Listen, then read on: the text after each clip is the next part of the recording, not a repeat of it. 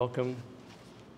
This is the Yoga Sutras of Patanjali. I'm reading from Swami Kriyanandaji's book, Demystifying Patanjali, which is the most practical, clear interpretation of these great sutras. Tonight we're on the second book, Sadhana Pada, The Way to Samadhi.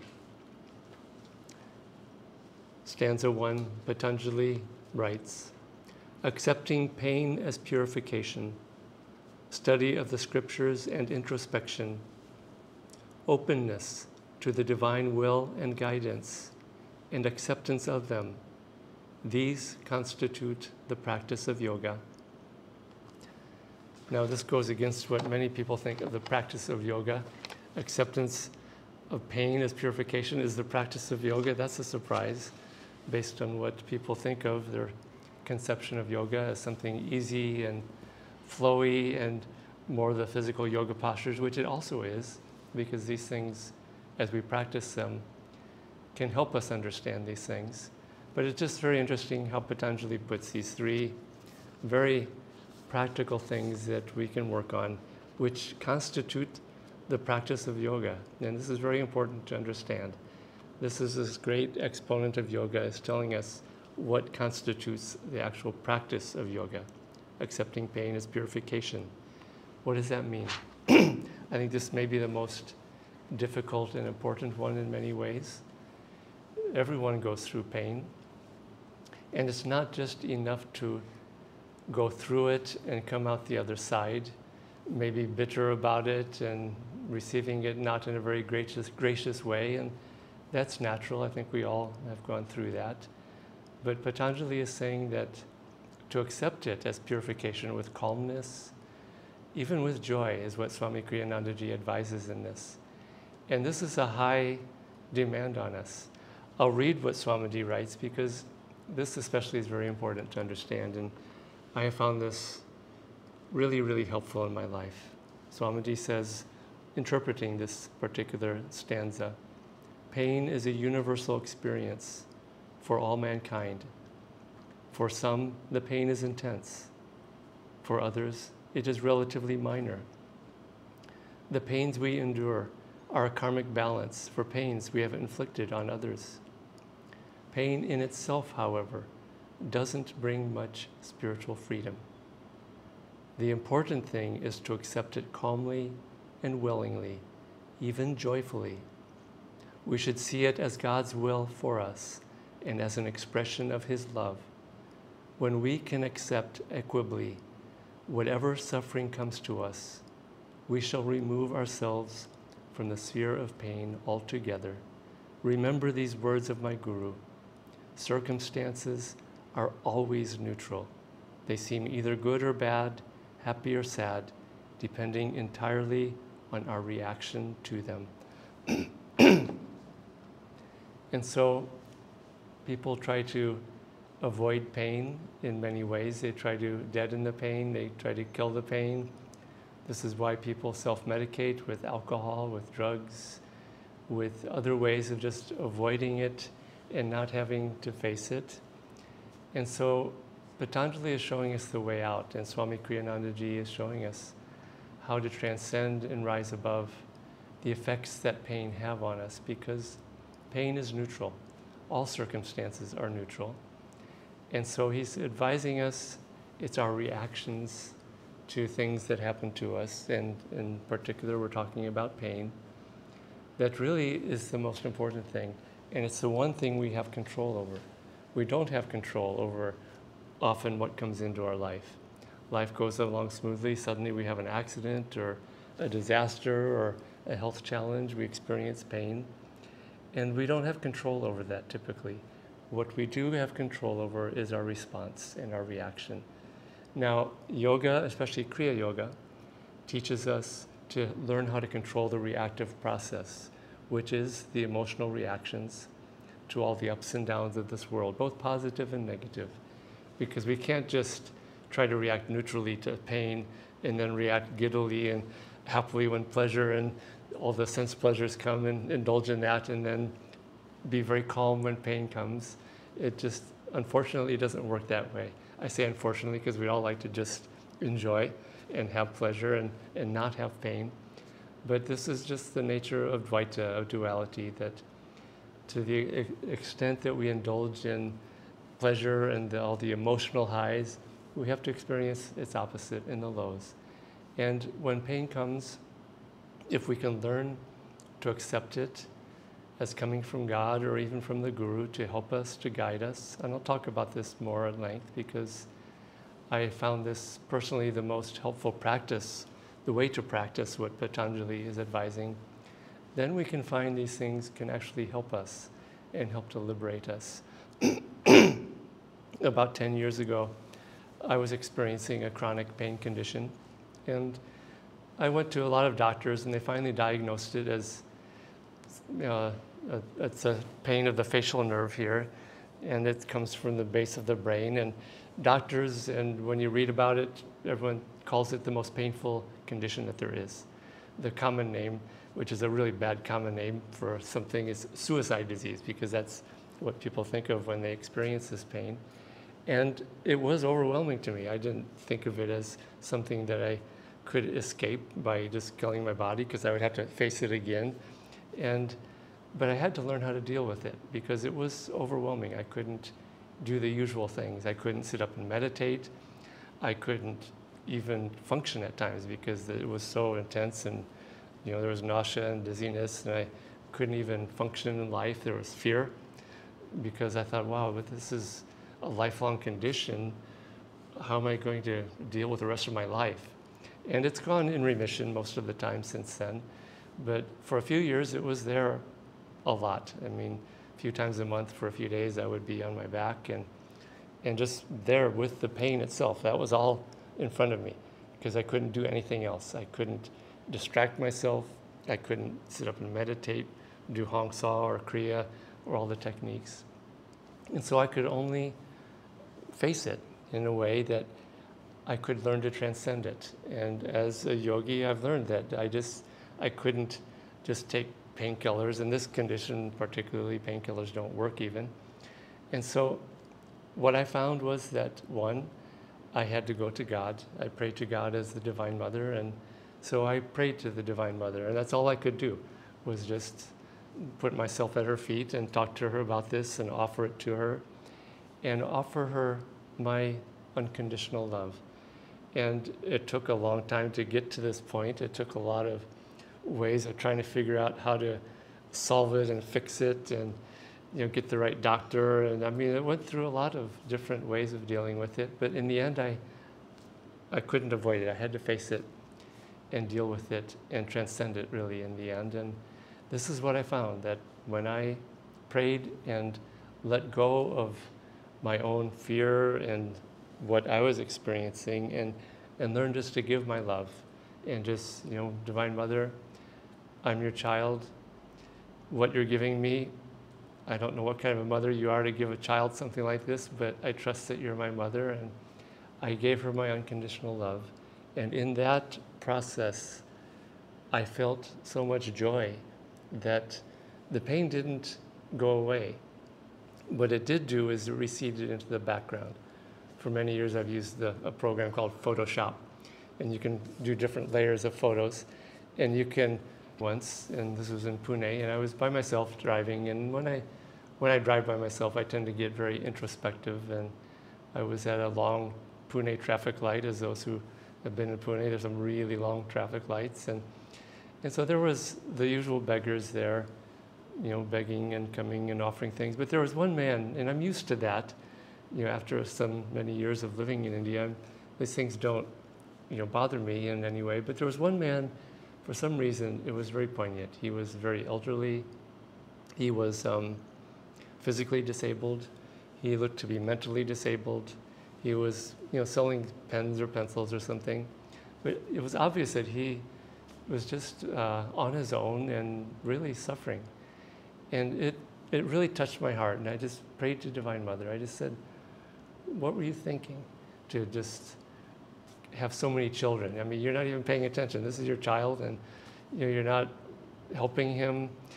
And I can pray very irreverently sometimes. And I said, you had way too many children.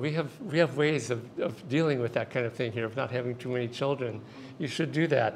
And you can't pay attention to so many. And I went through that for a while, and it was done lovingly. I was really trying to find an answer to what this person was going through.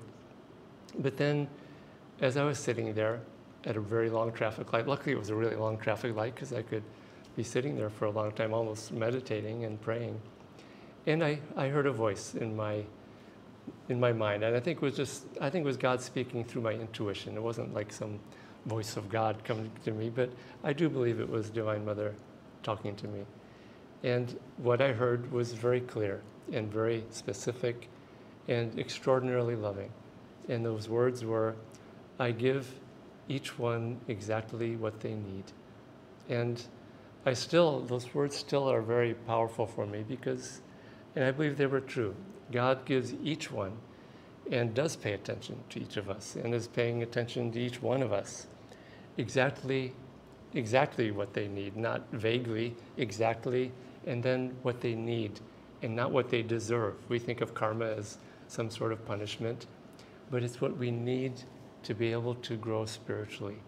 And again, this is not advice you can point to someone else, because that's just cruelty to look at someone. Yeah, this is just what you need to get smashed like that.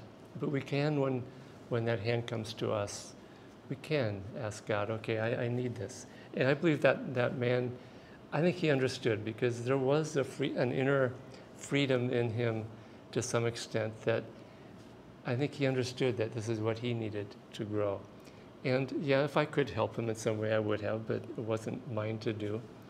But I've learned that when something comes to us, it is what we need. And I've just seen this throughout my life.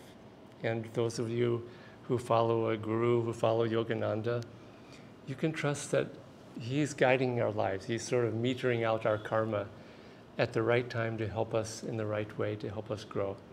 And so we need these lessons to grow spiritually.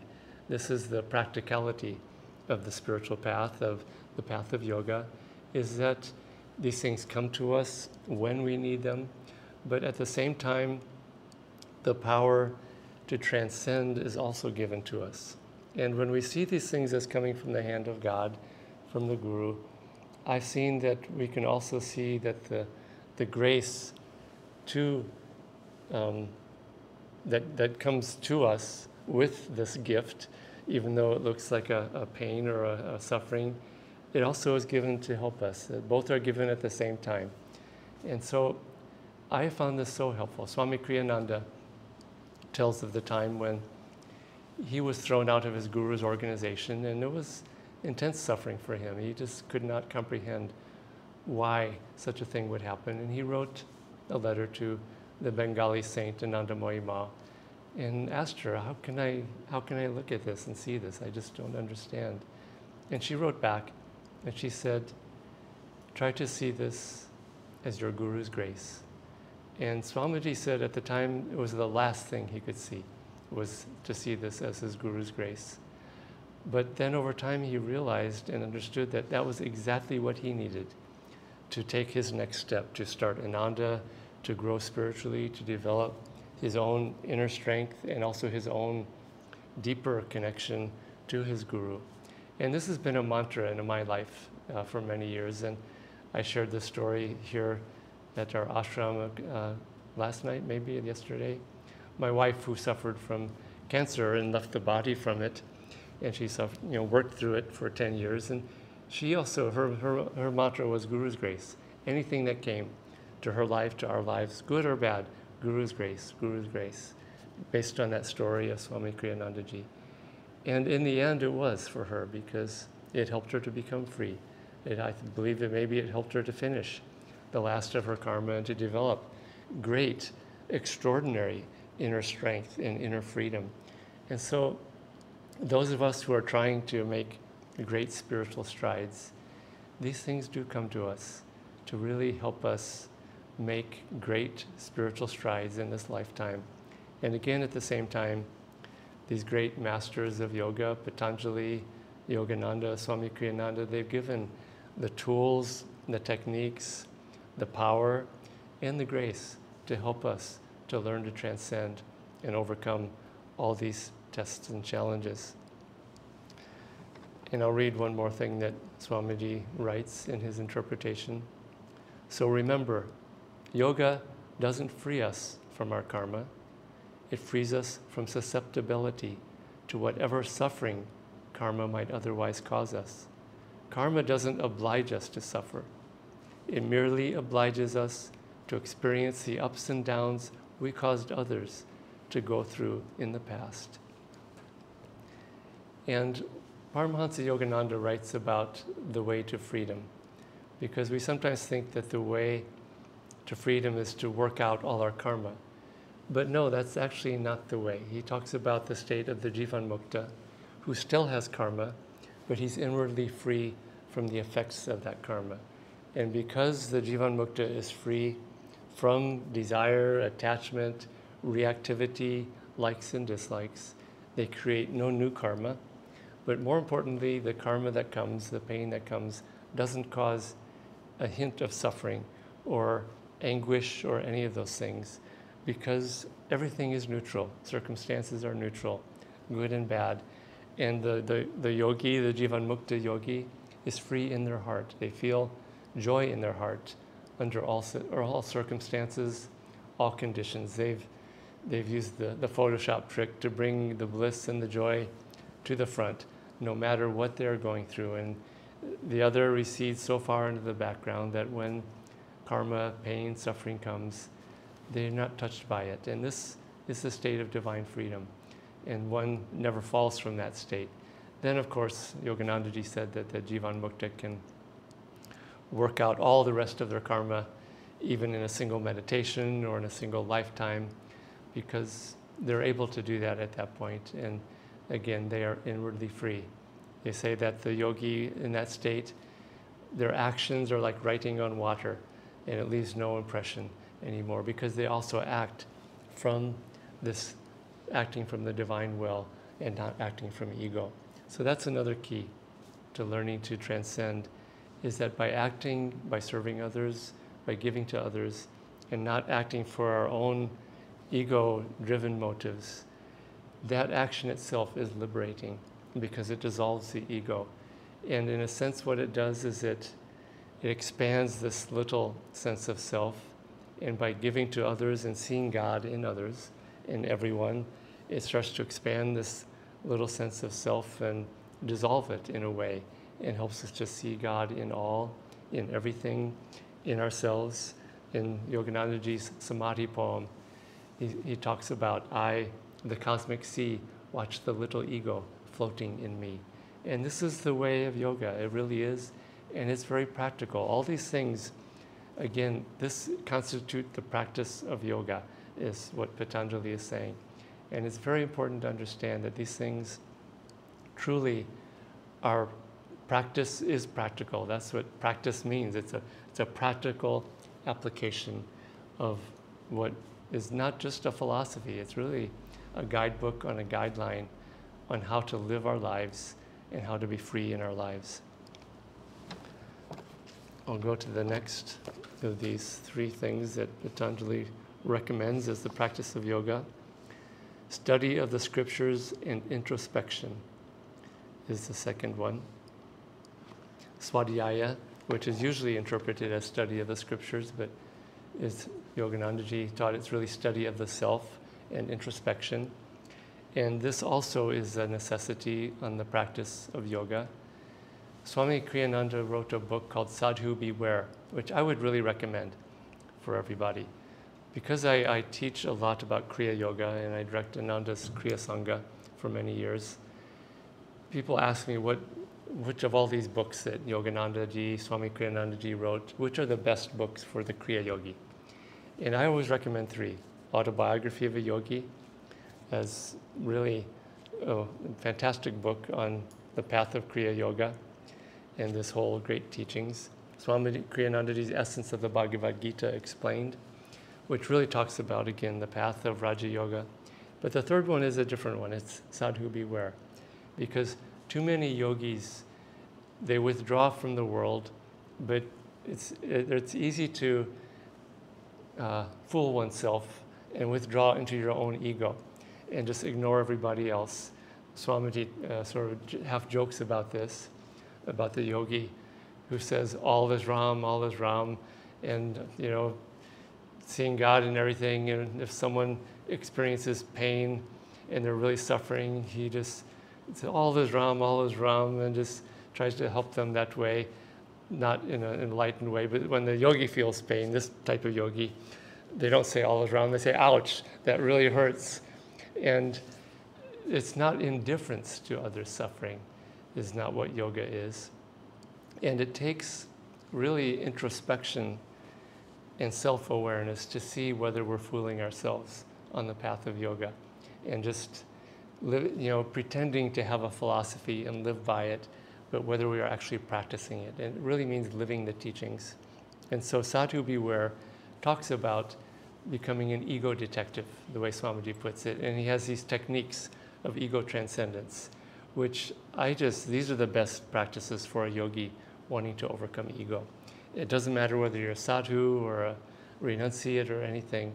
If you want to be free of suffering, free of the bondage and the attachment to ego, work on these techniques of ego transcendence. And they really are a reality check to how well we're doing. And introspection can be, for some people, can be a little bit self-inflicting in a way, and self-judging and being unkind with ourselves. And it can seem harsh. And I think maybe that's why many people avoid introspection, because we do have to be honest with ourselves when we introspect. But it's important to do it in a kindly way towards ourselves. And so when we see a fault and when we see a shortcoming with one of these practices of ego transcendence, and when you read these techniques, you see, oh my God, yeah, I do that all the time. And just you sort of think, maybe I should read another book that's a little bit more comfortable for me to read.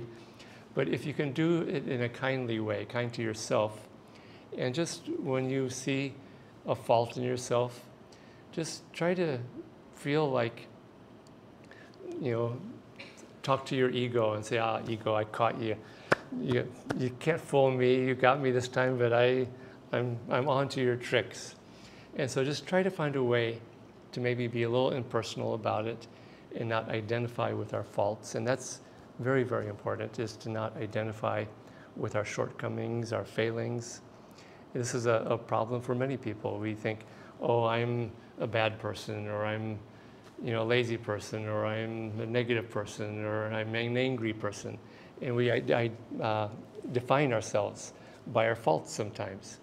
And so just when we see something like that, when we see a reaction, an anger, or some egotistical response to something, and pride in some way, just say, okay, that's just mud over my soul, and Mr. Ego, yeah, I'm onto your game again, and let's move on and get out of the way. And Swamiji, the way he puts it, when we see a fault in ourselves, rather than being disappointed, and isn't that how we tend to respond when we finally discover that this, you know, great spiritual quality that we thought we had, actually we're getting overly proud, or maybe it's not as good as we thought, and we get a little disappointed, and oh my God, I've been so awful to people, or whatever. We just respond that way.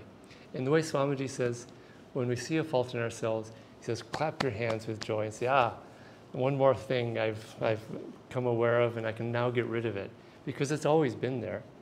It's, you know, it's not like, you know, suddenly you created it. It's always been there. And so when we discover it, we should be pleased, because then we can work on it and work on getting rid of it. And that step is the most important one to overcoming these kinds of faults, is being aware of them. And just, you see this with children, with friends who are completely oblivious to a fault that they have. And sometimes it's just a matter of discovering it finally and seeing it. And we don't want to be pointing out other people's faults. This is not the purpose of the introspection. It's to kind of look at our own things. But again, try to do it in a kind-hearted way and just be kind to ourselves. And part of that is to be kind to others if we do see a fault in others. Because when we start reading these techniques of ego transcendence, yeah, we do start to see other people doing some of these things, and just, just have fun with it and just, oh yeah, I can see that, and then maybe look at ourselves again. And say, oh yeah, I do that too sometimes, don't I? And just when we work with ourselves in this way, we can make a lot of progress at overcoming our shortcomings and transcending them. It's also very helpful to practice what Yoganandaji recommended, which is, he said, give your faults to God. And he was very strong about that. He said, when you find a fault in yourself, you make a mistake, he said, give it to Divine Mother. The way he said it, he did this booming prayer to Divine Mother, and he said, Lord, thou hast created us against our will. Free us. That is our prayer. And he would blame God for faults, and he said God likes it when we blame God for our faults. And it doesn't mean that we can avoid dealing with these things, but the fact is that, isn't it true that when we find a fault or when we indulge in a desire or attachment that we know is not good, that we tend to hide from God, we tend to hide from the Guru, and we have a whole tub of ice cream and we see the Guru and say, oh God, Master, you're not happy with me. And what Yogananda is saying is go to God during those times. And Swamiji, when he said when you're having ice cream and maybe overindulging in it, to use an example, just do it with God and say, okay, Lord, I can't avoid this attachment that I have, and I'll do it with you, in front of you. Yogananda had a student when he had his school in Ranchi, and the student smoked cigarettes, and Yogananda was aware of it, and he said, oh, I know you're smoking, and the boy denied it for a while, and finally says, Yogananda just said to him, all I ask of you, I'm not asking you to stop smoking. All I ask of you is that when you do smoke, come here with me and smoke here with me in my room. That's all I ask of you, but you can smoke as much as you want. And the boy started doing that, and soon enough he dropped it, because there he was in front of his Guru, and his Guru wasn't judging him at all. He was just as kind and loving, but he realized that there's this great light, and I don't need to do this anymore. And this light I feel from God is much greater than this attachment. And so when we have a fault, put it into the light of God. That's really what Yoganandaji was teaching with this lesson. When we have something that we just have difficulty overcoming, do it in the light of God, in front of God, rather than hiding it. Because really, anytime we turn away from God, we turn away from the light, and we just sort of turn towards the darkness in a way, which is just the absence of light in this case. And so this is large part why Yoganandaji said, give your faults to God, because anything that we offer into the light of God, that light starts to dissolve and starts to heal the darkness, and really to expand again our littleness and this ego attachment that we have for this little self, and desire, attachment, anger, all this littleness and faults that we have. So the third one that Patanjali recommends that constitutes the practice of yoga, openness to the divine will and guidance and acceptance of them. Openness to the divine will and guidance and acceptance of them. God sent the Guru to guide us, and he's talking about being open to listening to what the Guru guides us, and it doesn't have to be a Guru speaking with a voice and having a body. It can be tuning into the lessons and the scriptures and the teachings of a great master.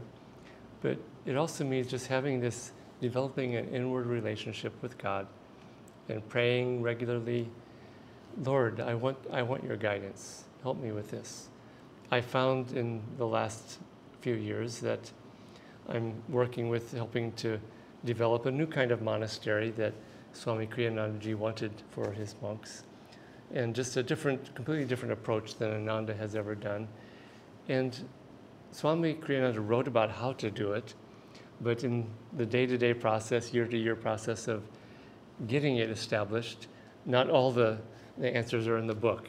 And this is something that we just need to learn, that not all answers to our problems are going to be in the index of the book, and we can find it in the book. We have to pray for that guidance. And it's partly because God is wanting us to develop our own intuitive understanding and our own deep relationship and intuitive, receptive relationship to God and to the Guru.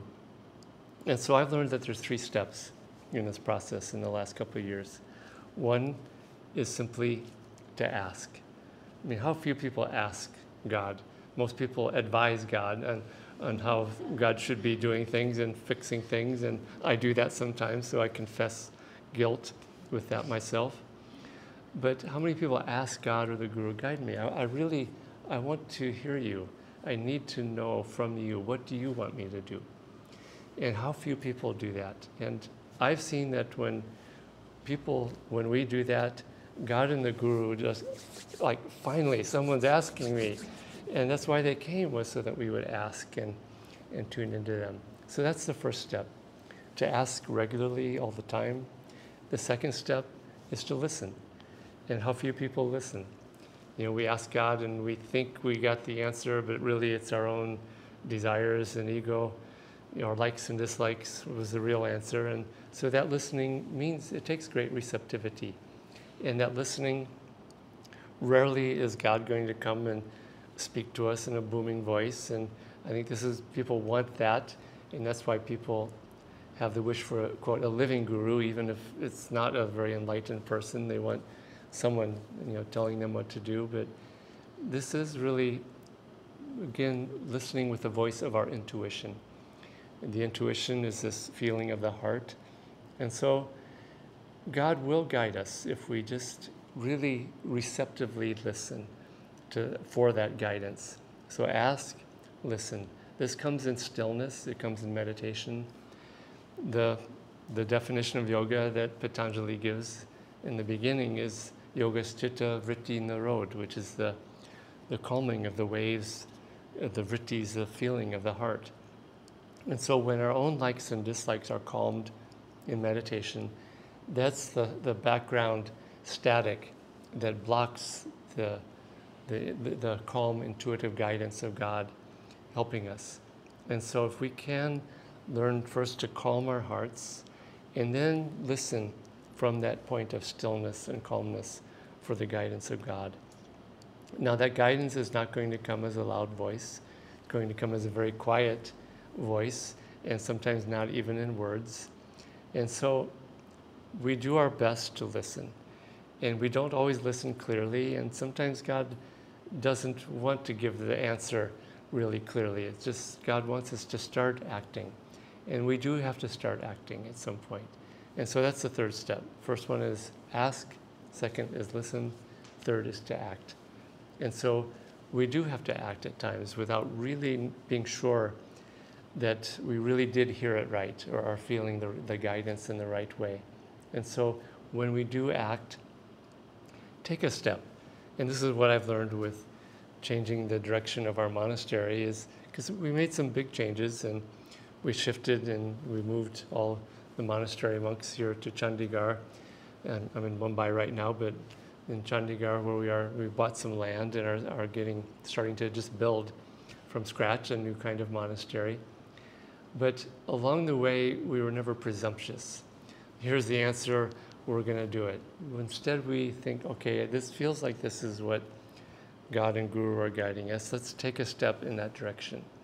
And then stop and ask and listen again and take another step. And if it feels right and if the results seem to be good, then keep going in that direction. And always be ready to listen and change direction and maybe take a step and realize, okay, this is not working, and maybe I didn't hear it right. And this is the process that we went through. And it's worked really, really well, because when you're trying to do something new, not everything's going to be in the book. You really have to, the application of it, the way that we do it, the steps that we take, we do have to work with this inner guidance of God and the Guru. And so really apply that in life. Praying and asking, sensitively, calmly, calmly, quietly listening, and then taking steps. And this you'll find is that, because people sometimes, They wait for an answer before they act. And so they just are frozen. They're just stuck and the energy is not moving and nothing's happening. And we do have to act. If we're just stuck and frozen, the energy stops. And I was talking about this once at our Ananda village in California, and this older woman who was a very simple person who came from the deep south of the United States and had a very thick southern accent. And she said, "That's exactly right. The way my grandfather always told me was, you can't steer a parked car." And this is very true. We have to start acting and moving. And you can't steer a parked car because you need to start moving the energy to know what direction to go. And it's a very sensitive process of steering a car, or in this case, a group of people or our own lives. And so it's a sensitive process of, again, asking, listening, steering, feeling sensitively if we're going in the right direction. And this is the process of really learning to develop our own intuition and intuitive awareness and sensitivity of how to work with divine guidance.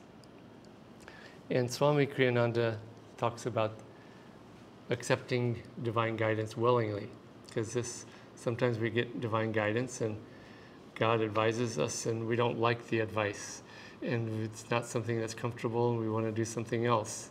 And so how do we accept willingly?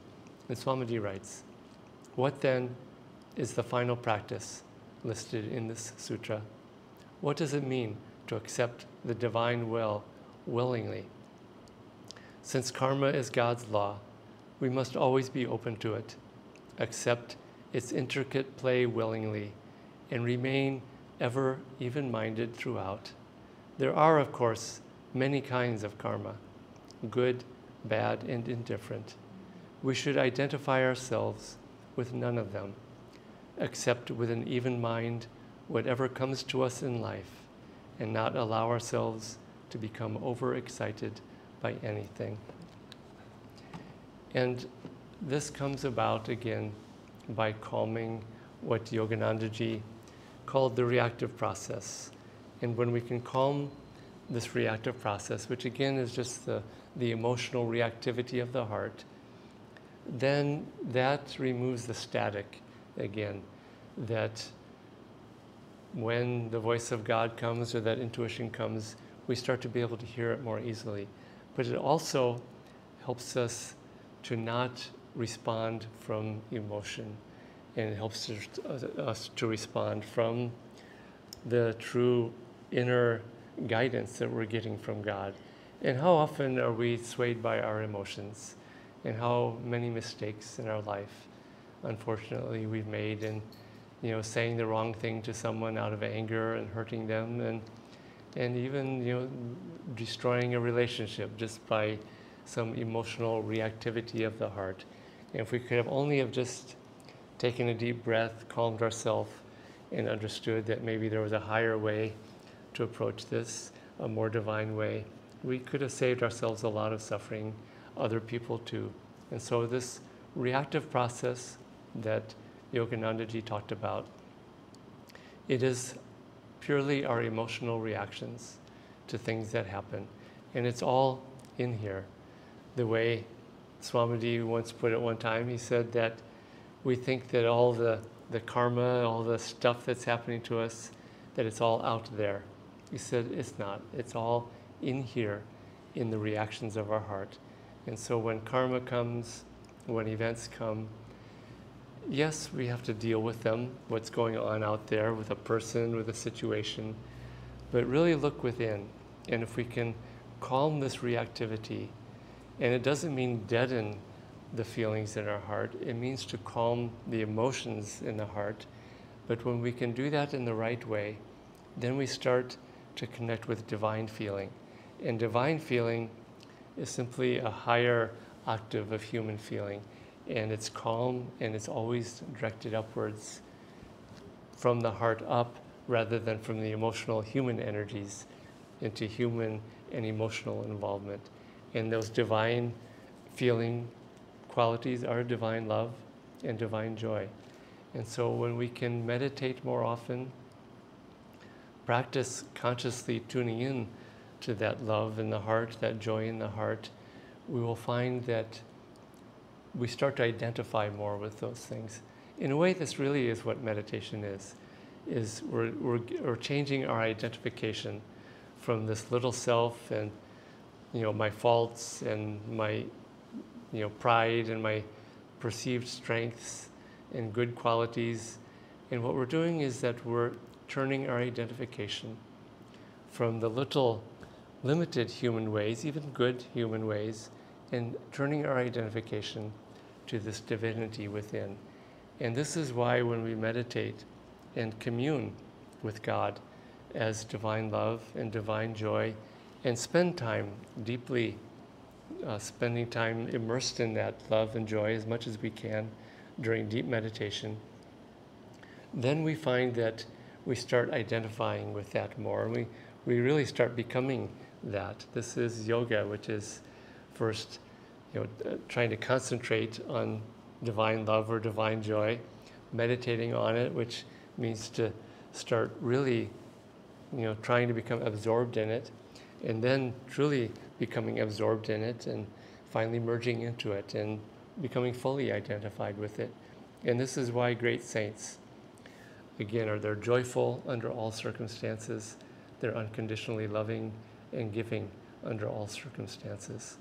And it's because they're no longer identifying with their little self, emotions, reactivity, the reactive process. They have become one with these divine qualities of divine love and divine joy. And this is the practice of yoga. It's using meditation to change our identification, to learn to control these inner energies. And then, yes, we have to deal with real life and with the applications and the practice of these things. And that's again why Patanjali calls these things the real practice of yoga, because it is the practical application of these great teachings. And it comes again with the balance and both of these things together. It's difficult to do just one or the other. If we just get caught up in activity and outwardness, we lose that center. If we just withdraw into ourselves, we don't fully overcome our karmas by practicing inaction. Krishna teaches this in the Gita, that we have to act to go beyond the need for action, and we have to live in this world. As long as we're breathing and our heart is beating, we're acting. So, we have a duty to act. But yoga teaches us, again, how to work with these inner energies, how to change our identification to the divine self, and then how to apply these things in our outward life. So let's end with just a few minutes of meditation. We can tune in to this feeling of the divine in our hearts, express our gratitude to these great sages, Patanjali, these great masters of yoga, Yoganandaji, others. Offer that gratitude from the heart upwards.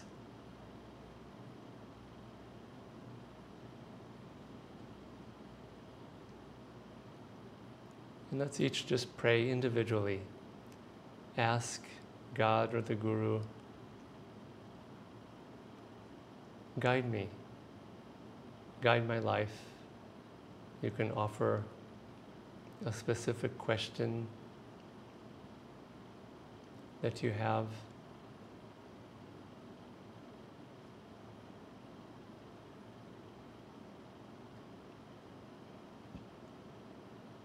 And from that calm center in the heart, we can listen for an answer more as a feeling.